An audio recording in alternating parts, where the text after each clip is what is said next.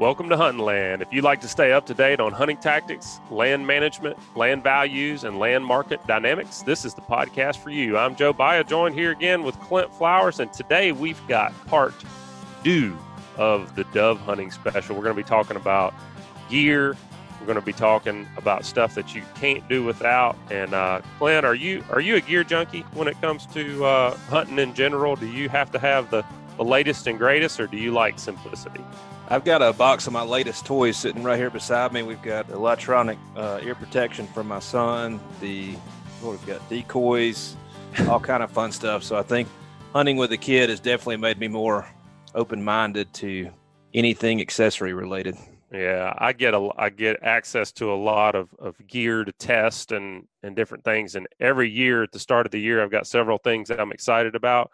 But by the end of the season, it seems like I'm back down to my same old stuff, and most of that stuff I'm like, golly, man, There's more stuff to carry. Yeah, more stuff to carry. That's right. Well, we're going to be talking about that in depth a little bit later, getting into gun selection, gauge selection, choke selection, shot selection, a lot of different things that go into dove hunt. But before we get there, we're going to check back in with Jason Burbidge for this week's What's My Land Worth segment. Jason, welcome back to Hunting Land, man.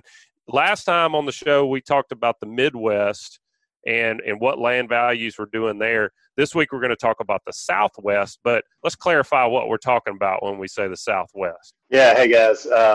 Absolutely. When we pull these numbers and I'm talking about regions, I'm basically assigning a name to a section of states that I pull out. So in this case, when I'm referencing Southwest, I'm specifically talking about Arkansas, Louisiana, Oklahoma, and Texas. So in that area, what are you seeing? Are there any states that you feel are just really hot right now with regards to the number of sales happening? Yeah, that's a good question. It's just to kind of give some background on the data that I'm looking at right now. What I do is I've gone in and just pulled sales that consisted of tracts that were a minimum of 50 acres or more. So when you get down below 50 acres and you go from 1 to 50 acres, it's a very, very different dynamics in play there. So for the macro level view that we're looking at these today, we're sticking to that 50 plus acre range. And looking at these 4 states overall, just from the numbers the sales that I'm looking at, 2018, we've got a record of 8,300 sales, 2019, almost 9,500 sales, which is quite interesting. And then for 2020, this is, as I always say, since we're in the middle of the year, we don't have really enough data to give an analysis that allows us to be really comfortable as far as where the year is and what it's going to end up like. But it's still interesting to take a look at what's trending. So anyway, in looking at those 4 states, the one thing that jumped out at me more than anything else was Oklahoma. What jumped out at me was just the number of transactions recorded, over 3,600 sales, 50 plus acres or more in 2018, over 3,900 sales, 50 plus acres or more in 2019. That tells me that there's a lot of interest in that state. That's probably a whole other discussion breaking down why, the different variables that go into that. But that was the thing that really jumped out at me. I was expecting when I looked at this to see Texas just like dominating it all from a transactional standpoint because of the pure size of it. But anyway, yeah, that was it, Oklahoma. You're talking about breaking that down, and that's really where contacting somebody locally to find out what's driving that. I mean, like here in Florida, I just put a property under contract this week where it was a guy who actually lives just across the Alabama line, and he's wanting to move into Florida to take advantage of no state income tax. Mm-hmm. Still going to continue his same job. He's doing the same thing, but he's moving over across the line. And you start to see a lot of things like that. We're seeing, like in Florida, we're seeing a big influx of people from New York for a number of reasons, state income tax being one of them, but another being COVID-19. People are looking to get out of the city and move out into more rural areas. It would be very interesting to break down what's driving that demand in Oklahoma. But in that demand going up, are you starting to see land value or land the sales price of land per acre increase in Oklahoma as well? So Oklahoma, if you look over the past couple of years, The average sales price, or excuse me, the median sales price, 2018 was 220,000. Excuse me. 2019 it was 216,000. 2020 is 275,000. Whoa. Again, we're in an early segment of sales, so that number, I expect that to shrink down some. But if it trends that way, the appreciation is definitely going to be there. And what does that come out to per acre? That's a great question, Clint. So in 2018, the median price per acre in Oklahoma was $1,968. 2020 was $1,933. So a little dip, but in the grand scheme of things, pretty stable, pretty much the same. 2020, we're looking at $2,323. So we're seeing a jump there. Again, that's in line with the overall value increase that we're seeing too. So for whatever reason, it's hot. I mean, you guys know we've got a great presence in Oklahoma as far as land professionals there. There's great deer hunting there. That's, of course, not the only thing that people go to Oklahoma for, but it's interesting. Texas, just like Florida, no income tax. I expect to see strong numbers out of Texas. Texas has so many different landscapes. I mean, a lot of states do, but Texas especially, it has very contrasting sides to it, from desert to forest to mountains to beach.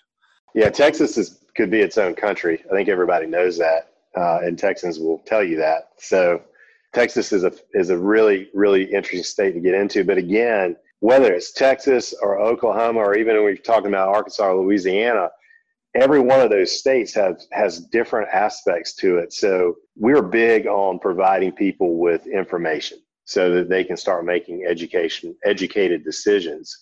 That's why we have sales information available free for people to be able to look at nationalland.com.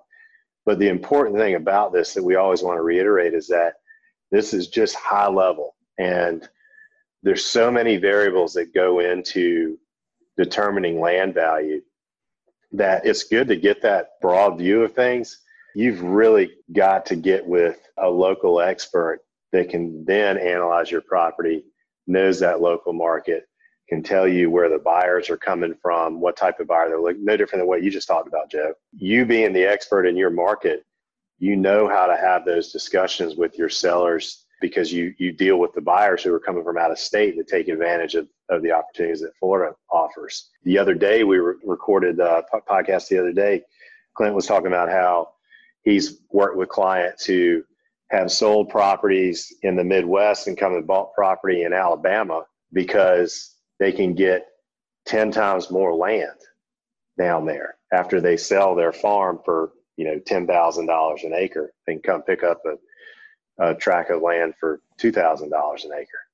The most important understanding to take out of this is that it's great to understand what's going on a macro level. There's a lot of important things that you can gain from this. Market health is the most important thing. So Oklahoma jumps out as being a shining star, but these other states, Arkansas, Louisiana, Texas, they're demonstrating very, very healthy, stable markets right now, which is indicative of what we're seeing around the country. And like you're saying too, understanding the trend is what's important here, because if we look at the data, we see that Texas maybe is at a stable land value year over year for the last 3 years from what we can tell so far. If you're a buyer and you're looking in that market, you're going to want to look for places where there's value to be had, as opposed to, and a seller's trying to understand exactly how much their land is worth so that they don't leave any money on the table. So it's important for both people, both sides of the table and both sides of the transaction. And, Clint, this brings to mind something for me, when you're looking at these states and you're looking at the 50,000 foot view, and you see that the one interesting thing I see across the board is we don't see any decreases in value across the 4 states. But when you see these shining stars, we'll call them, like Arkansas and like Oklahoma, where you're seeing some increase in the value of the land, how do you work with landowners to price their property effectively in a seller's market? So I hear a lot of times, well, I'm going to price it above the market and let the market catch up to it. What's the risk in that? Depends on what factors are going into that local appreciation, because there could be a correction that changes that, or it could be very hyper local events going on, like a new mill coming in or some kind of new industry where appreciation happens for a certain distance from that event, but after that you go back to normal. Or if you're adjoining a highway and that value goes a certain depth in, but then after that the values are back to whatever the current use is of that property.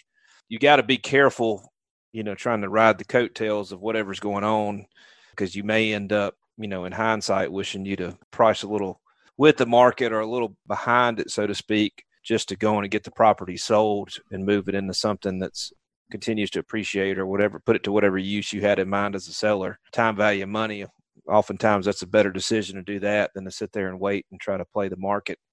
My concern in a market like that, because the long-term value in land is that it's stable and constantly appreciating in a reasonable rate. So if you start seeing major spikes in certain areas, typically there's a reason, and those reasons can typically cause a correction if you're not careful, or at least just run out of bandwidth completely.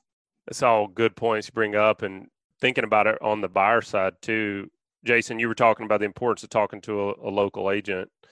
And last week on the show, we were talking about the importance of getting pre-approved. You want to use financing. And I was talking to a buyer this week, and I said, listen, I've got 3 other people looking at this track right now. They're all coming to see it. You take this time you've got to go ahead and get approved for financing. And he said, no, don't worry about it. I'm not going to have any problem getting financed. And I said, that's not what I'm concerned about. I'm not concerned about you getting financed. What I'm concerned about is that if you bring an offer and one of the other 2 people brings an offer and yours is contingent and theirs isn't, it doesn't necessarily mean that you're going to get the property, even if you've got the best price out there. That's just another example of the reason why you can look at data and you can look at things like what the interest rates are doing. You can look at things like what the average price per acre is, but you have got to sit down and talk to somebody locally to learn, like what Clint's talking about. Is there a mill opening up that maybe last year your land was worth a lot more this year because of this local economic factor that's coming in. So definitely reach out. Are there any challenges that you guys deal with in crunching this much data, Jason? I mean, because we're talking about records for every transaction in the country is what y'all are looking at. Tell me about how the team there at National Land breaks all this down. That's a great question. To put it in perspective, we've got 45 million sales records. That's 1 acre and up in 47 states. The interesting thing about all that is you see all these different variables that come into it. And this data all originates in the counties where the sales happen. There's always a margin of error potentially because you're relying on the origination of the data to be accurate. And somebody can put an extra 0 on there and screw things up. And so the way that we deal with that is when the data comes in, we've got a system for scrubbing it, essentially, that allows us to be able to combine multi-parcel sales that were truly one sale, but there were 5 parcels, tax parcels that made up the property to reflect one sale. We can go in and scrub out the non-arm's length transactions that don't reflect a market sale, one reflective of the market. So we got our team in-house that's doing this from a technical standpoint. Then we have our field team that has access to this data as well. And so when they're going in and looking at their markets and looking at the same data, since they know the markets, they're able to easily identify something that doesn't look right. And so when it doesn't look right, we've got a system in place. They can flag it. We've got a team that when sales are flagged, they go in and look at what the issue is. And 9 times out of 10, they get it fixed. There's usually something that is easily corrected, or it's determined to be an inaccurate sale to begin with. So it just goes back to the aspect of there's a lot of information that has to be sorted through here.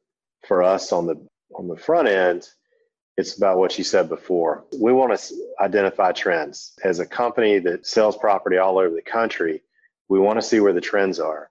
And then when we have questions about areas, something seems unique to the point of what Clint was just talking about, then we drill down to and talk to our local guys and ladies that are out there who know their markets. And we can say, hey, it looks like that in the state of Louisiana in 2018, the numbers are saying this.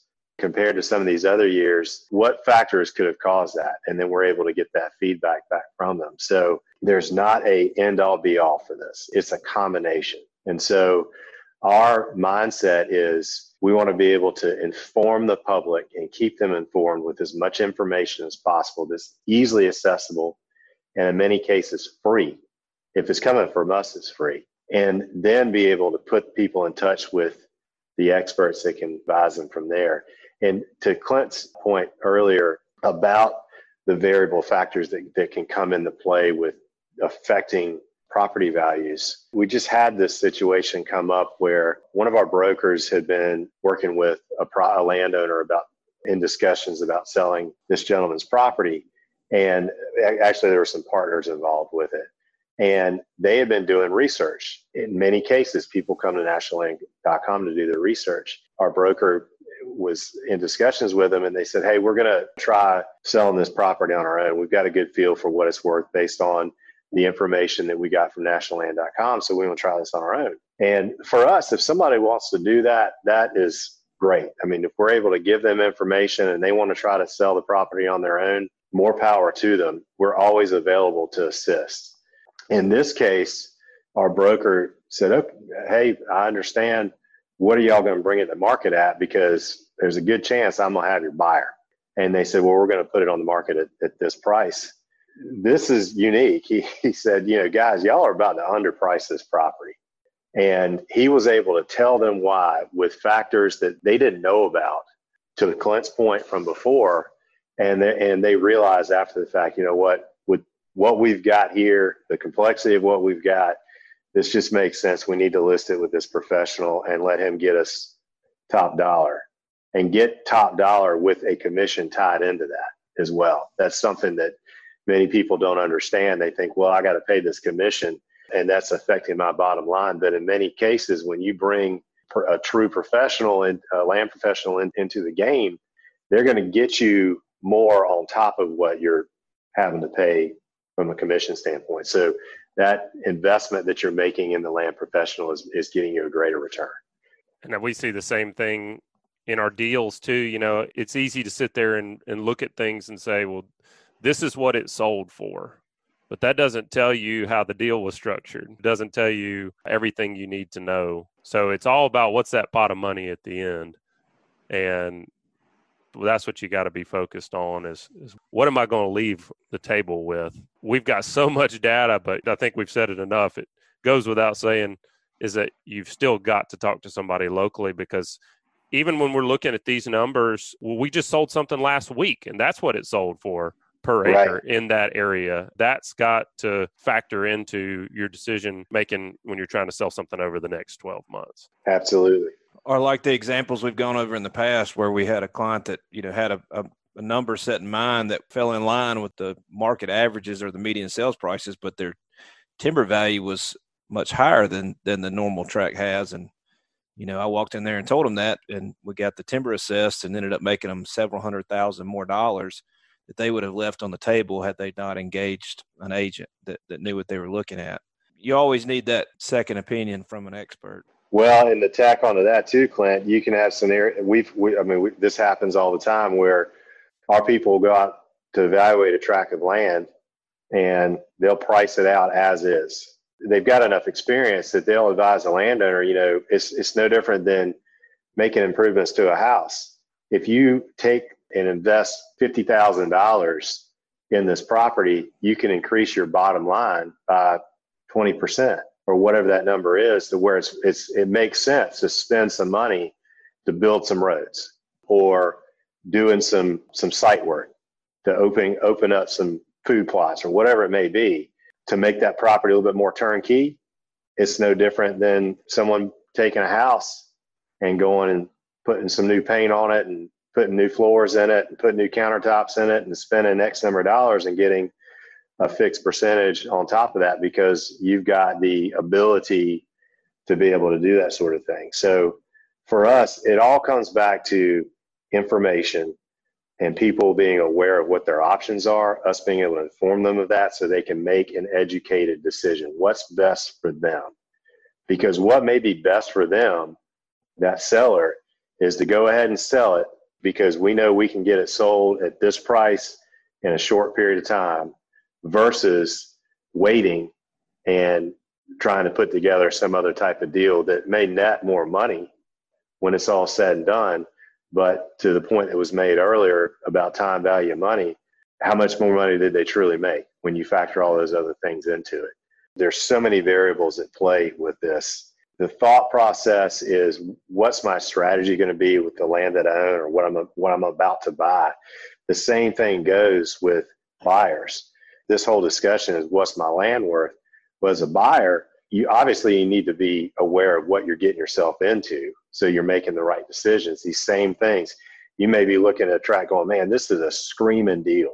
And you're not aware of what the local land professional knows because there's some external factor at play that's causing that land to be priced the way that it is. And you go in and buy it, and after the fact learn about it and realize that may not have been the best decision to make.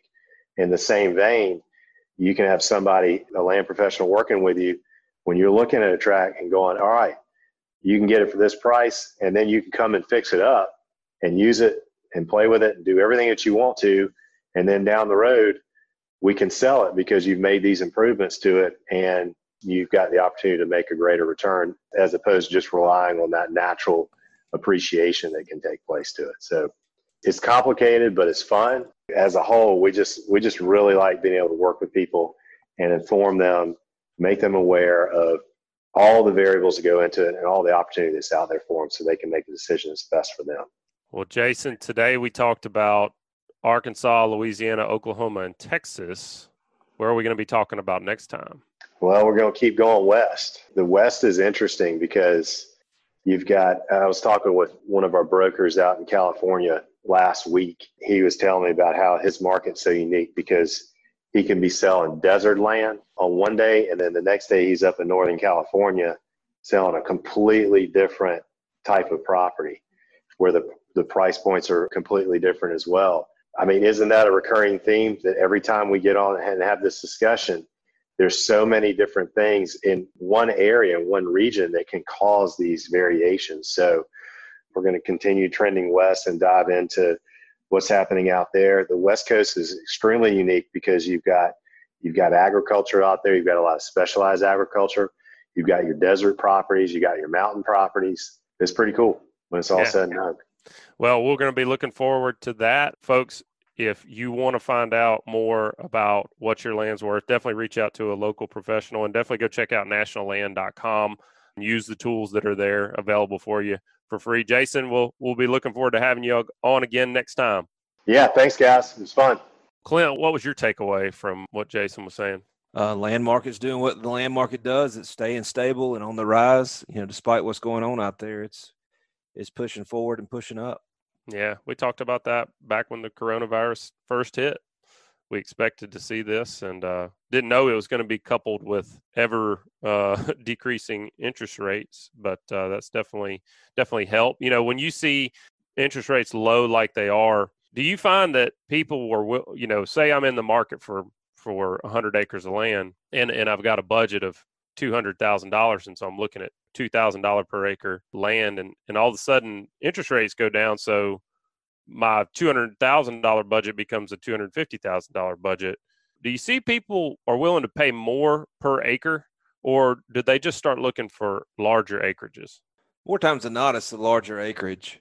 If their search is more location specific, they may be willing to pay more. If you think about shopping for a house and you want to be in that specific neighborhood and houses there just cost a little more, and that's just going to be the cost of ownership or cost of doing business, you're willing to step on out there. But more times than not, people's range for land is wide enough. They just increase the size of their search in terms of acreage. Yeah. Well, let's get into this week's interview. I mean, one of the things that people look for with regards to land is somewhere they can dove hunt. We talked about it last week with Seth Maddox, and we're going to have him back on again this week to discuss a little bit more of the tactical side, the gear and things you ought to really consider as you are heading the field. Usually the first hunting season of the year for most folks. Let's get into this week's interview, and this week's show is brought to you by Alabama Ag Credit. Buying real property isn't the same as buying in town. If you're in the market to purchase your own piece of paradise or need an operating line for your farm, give our friends at Alabama Ag Credit a call. As the local experts in rural real estate financing, they can help you with everything from homes and land to tractors and crops, because sometimes natural resources need financial resources, and while some lenders don't get it, they do. Learn more by visiting alabamaagcredit.com. All right, let's get into part 2. In this week's show, we've got Seth Maddox back with us, and we're going to be deep diving on dove hunting gear. Seth is the migratory game bird coordinator at Alabama Department of Conservation and Natural Resources, Wildlife and Freshwater Fisheries Division. Seth, welcome back to Hunting Land, man. You know, last time we talked about those changes in the Alabama dove season for 2020. For folks that didn't get to listen into that show, what are the changes this year? Hey guys, good to be back with you to go over those again. You know, we're opening a week earlier this year in both zones. So the north zone, which is 57 counties in the north part of the state, will have open September 5th. So that's the Saturday prior to Labor Day. And then in the south zone, which is the 10 southernmost counties along the Florida border and the Gulf Coast there, we'll be opening September 12th. So that's a little different than what we've been open in the last few years. We're pushing up a little sooner, adding more days in the early season and giving an extra holiday for people to get out and hunt and take advantage of. Seth, I know folks are going to be excited about that, but how are we doing with populations, with dove populations? Do you expect a good season? Yeah, population looks good. The numbers just came out. You know, we're sitting at right at 52 million doves in the Eastern Management Unit, which is all the states east of the Mississippi River, which Alabama's a part of. That's how we manage our doves in the Eastern Management Unit zone. You know, typically we're harvesting about 12 million doves in that zone, and Alabama's harvesting about 1.2 million of those doves. Is anybody tracking bacon and jalapeno sales along with the harvest? Oh, man. Asking for a friend. Right. Dove hunting is one of those things that it doesn't require a lot of gear, but you can get a lot of gear for it if you want to. And I think one of the things that is a point of contention I see amongst dove hunters is what type of shotgun to carry, what choke to put in that shotgun, and then what shell to use. So I just want to use this time to do a little roundtable discussion. What do you go for, Seth? I mean, what do you choose, a 12 or a 20 or something different altogether? I'm a 12 gauge man. You know, I've been shooting 12 gauge all my life, so you know, I try not to get too fancy and just stick with the old 12 gauge. I use a semi-auto. You know, there's pumps, there's single shots, there's over and unders, side by sides. I like a good, well-rounded shotgun, so I just use my semi-auto 12 gauge for dove hunting. That's my go-to gun. What about you, Clint? I'd like to say that I'm a Deadeye with a small caliber shotgun, which I try every once in a while, but for success's sake, I'm along the same lines. I stick with my 12 gauge, my A5. I've been really happy with it. My dad, who is a Deadeye, he's a 28 gauge, and he can take a bird that I can't hit with a 12 gauge and take it down with a 28. And he's always very proud to tell me about it too. Yeah. I've tried some 20 gauge dove hunting, and I have a hard enough time hitting them with a 12 gauge. So I've learned to not make it any harder than it has to be. And I definitely try to stick to a 12. What about chokes? What do you like, Seth? I mean, do you change based on your stand location and what's going on that day, or do you just have a tried and true choke combination for your 12 gauge? Yeah, I believe in making the choke fit for what you need it to. Typically, early in the year, those doves are less weary, so you probably are going to get a little closer shot. And so you want something that pattern opens up a little more, like a skeet choke or an improved cylinder, depending on the field early on. But as the season goes along throughout the year, I'll probably move to a modified later in the season if I'm hunting doves. They're going to be a little more weary, a little further away. You want your pattern to hold a little tighter further out. You're going to have some longer shots. But early in the season, you should have some shorter shots, 20 to 30 yards, maybe 40 at the most. So a good all-around choke's an improved cylinder for doves. I mean, it only takes a few pellets to bring a dove down, and a 12 gauge is very forgiving in that it holds a lot more pellets. Something like that's pretty easy, but I would, depending on what the size of the field and bring some extra chokes with you in case you need to change in the field. It's pretty easy to change them real quick. But yeah, I would improved cylinder is probably my go-to. You're not leaving Joe with many excuses on why he's missing so much. Right. We know why that happens. I'm just not a very good shot, but in keeping with this thread of choosing the right shotgun and choosing the right choke, Is there any payback for choosing a better shell? Do you just go for the cheapest box on the shelf? You're going to be cleaning your gun a lot more for the cheaper shells, I think. Seem to be a little dirtier to me. So, it depends on how much you want to spend. But any shell will get it done. Any shell off the shelf will get it done. Typically, I like to shoot 7.5, but anywhere from a 6 to an 8 shot would work fine. Somewhere between an ounce or an ounce and an eighth, you're going to get 350 to 450 pellets per shell. And if you only need 3 or 4 or 5 pellets to bring a dove down, then you're doing pretty good there. That's why the 12 gauge is so easy. It makes you look good on the dove field most of the time. Yeah. I know I can tend to get over-geared when it comes to just about any kind of hunting, but there are some things that I found to be indispensable. I just want to run through that with you guys. Y'all get to do a lot more dove hunting than I do. So when you go to the dove field, what are some things you just can't live without?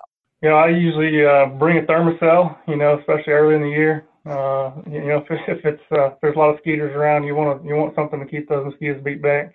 So that's a pretty good piece of equipment there to have. Ear protection, a good pair of sunglasses, a really good chair, bucket, or stool. Definitely, can't live without. Those are the things that I typically bring, and a cooler with some drinks in it to keep those drinks cold.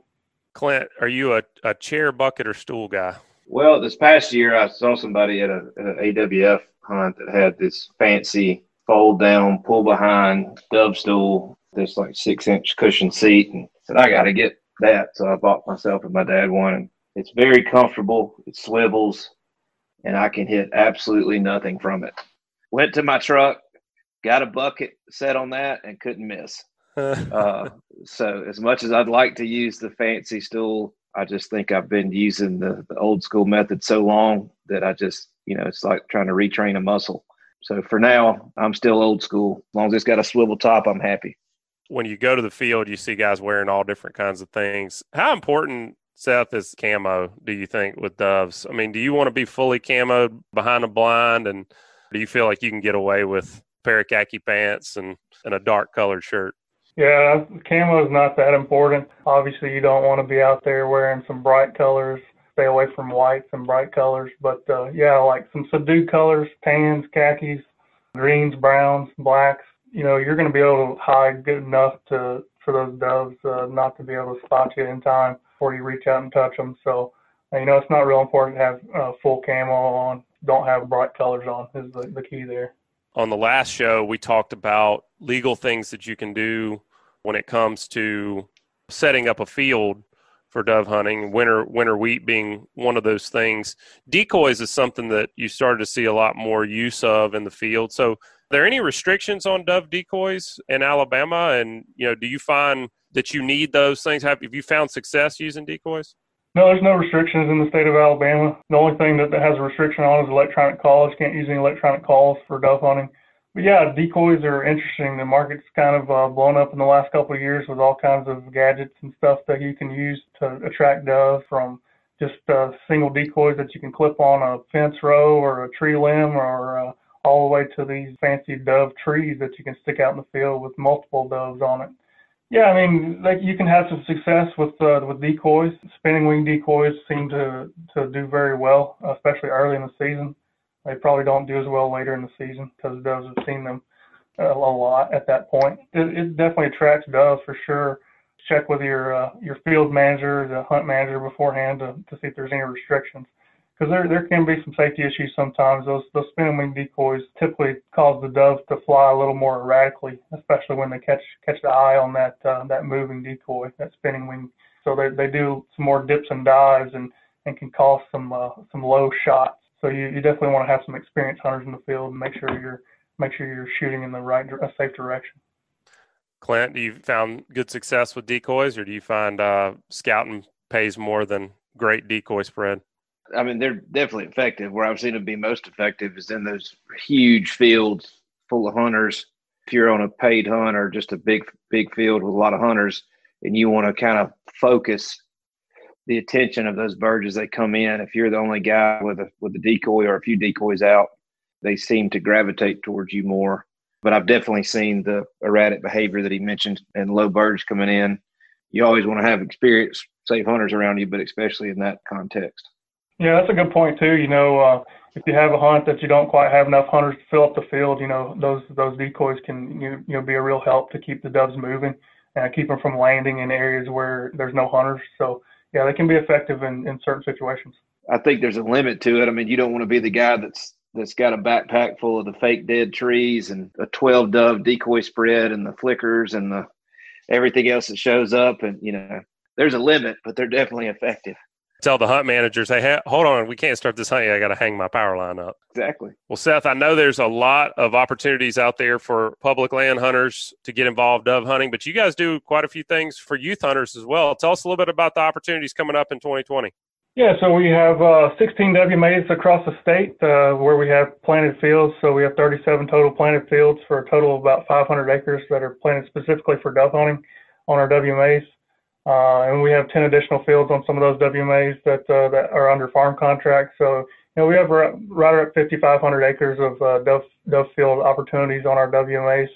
And those open day. The days vary throughout the season when they're open. Some are open Saturdays and Wednesdays only. Some are open Saturdays only. Some are open every day throughout the season. So just check your local WMA rules to see that and get there early on opening day because it'll be first come, first serve, and a lot of people will take advantage of that opening day. We've been putting on our youth hunts for about 20 years now. We do these on private land, so we don't take away from our public land opportunity. In 2020, we're having 28 different youth dove hunts across the state. Those are first come, first serve, and you have to go onto our website at www.outdooralabama.com, sign up. You can sign up for one at a time. Once your first hunt's completed, you can go back and sign up for another one. We have hunts from opening day all the way until December. Check our website out. All those our public land opportunities are listed on there, what's planted and how those are going to be managed. And then also our youth dove hunts are online as well, and the locations and the timing of those hunts. So, a lot of good dove information on our website, so be sure to go check that out. Well, Seth, it's been a pleasure having you back on and discussing dove season 2020 and some of the changes that are going to be made and some of the tactics and tools that can make you more successful. I know I need all the help that I can get. Just want to thank you guys for the work you do, for the residents of Alabama. It's a lot of great opportunities out there for folks to get involved on public lands, and appreciate you joining us on the show today. Yeah, I appreciate it, guys. We're looking forward to dove season opening. Hope everybody gets out and takes advantage of it, and especially in this time of COVID, there's no better way to get out and socially distance yourself than on a dove field. Clint, what was the first age you had Mason out there in the dove field? I think around 4. I mean, anytime he'd want to go, I'd take him to the point he said, I'm not having fun or I want to go, and then we'd leave. I always wanted to keep it fun for him. But he's 7 now. Within the last few years, he's really taken to it. He loves it because, he can move. He can be a little bit more free in a dove field than you can in a deer stand or a duck blind. So he's got his dog, his BB gun, and, he's happy. Well, dove hunting's where a lot of guys get their first experience with hunting, period. So you got any advice for the new dads out there? I mean, I've got a 2.5-year-old. He's not quite ready, I don't think, but he's getting close to maybe making his first trip. You got any good advice for dads out there wanting to get their child out into the dove field or any outdoor pursuit for that matter? Because Mason seems to love it. I mean, I've been around him. You've done a good job, whether it was natural or you did it. You haven't done anything wrong, that's for sure. So what do you think? I mean, I was given some really good advice to start with, which is focus on keeping it fun for them. If you drag them out to the field with you, so to speak, and you're still focused on getting that limit or sitting up there as long as you possibly can, you run the risk of burning them out at an early age. And, that was my biggest fear, is that he wouldn't want to go with me anymore. There's a certain age where you start to encourage them to stay a little longer, even when they want to go. But, when they're really young or you're first getting them out there, just keep it fun. Yeah. Keep them in the shade, keep them hydrated, and include them, involve them, teach them as much as you can, as much as they can comprehend. Let getting that limit be the last thing on your mind, not the first. Snacks. Yeah. Snacks are integral, I would imagine. Snacks have been integral for me well before I had kids, so we already had that part covered. Yeah, can't go wrong with snacks. But, that's tough, too, when you're focused on succeeding, whether that's fishing, hunting, no matter what it is. It's tough to get up and walk away from a hunt because your kid's ready to go. But I think your advice is right on point of it's not about you that day. You got to remember that, keep that foremost in your mind, is that it's about them. It's about their experience, and if you screw it up, you're not going to get to have any more of those experiences. So pay a little into it in the beginning, and it'll pay off in the long run. Well, now I have him with me side by side on almost every hunt. He's very good at pointing out when I miss and what I shouldn't shoot, what I shouldn't do. So I've got a hunting buddy for life. Well, folks, that is going to wrap it up this week. As you get out into dove season 2020, make sure you stay safe out there, follow all your regs, and enjoy your first days of field for 2020. As always, please be sure to subscribe, rate, and review wherever you listen to podcasts. And if you'd like us to email you this podcast, just head over to greatdaysoutdoors.com/land to join our weekly email. That's going to wrap it up for us. We'll talk to you guys next week. This week's show has been brought to you by Joe Baya and Clint Flowers, members of the top producing team at National Land Realty, the fastest growing and most innovative land brokerage in the nation. With hunting season right around the corner and interest rates at historic lows, now is a great time to buy or sell land. If you want to learn more, shoot us an email at pros@landhunting.com or call us at 855-NLR-LAND. And also, Wildlife Management Solution. The experts at Wildlife Management Solutions can guide you on selecting the best forage for your soils and goals. So give them a call at 877-400-8089 or check out their website with more information and a full dealer list at productsforwildlifemanagement.com. And also, Bay County Armory. Are you looking for a purpose-built AR-10 or AR-15? If you are, be sure to check out Bay County Armory. BCA builds firearms that suit your individual needs. Check them out at baycountyarmory.com or give them a call at 850-832-2238. And also, the Alabama Ag Credit, as the local experts in rural real estate financing, they can help you with everything from homes and land to tractors and crops, because sometimes natural resources need financial resources, and while some lenders don't get it, they do. Learn more by visiting alabamaagcredit.com.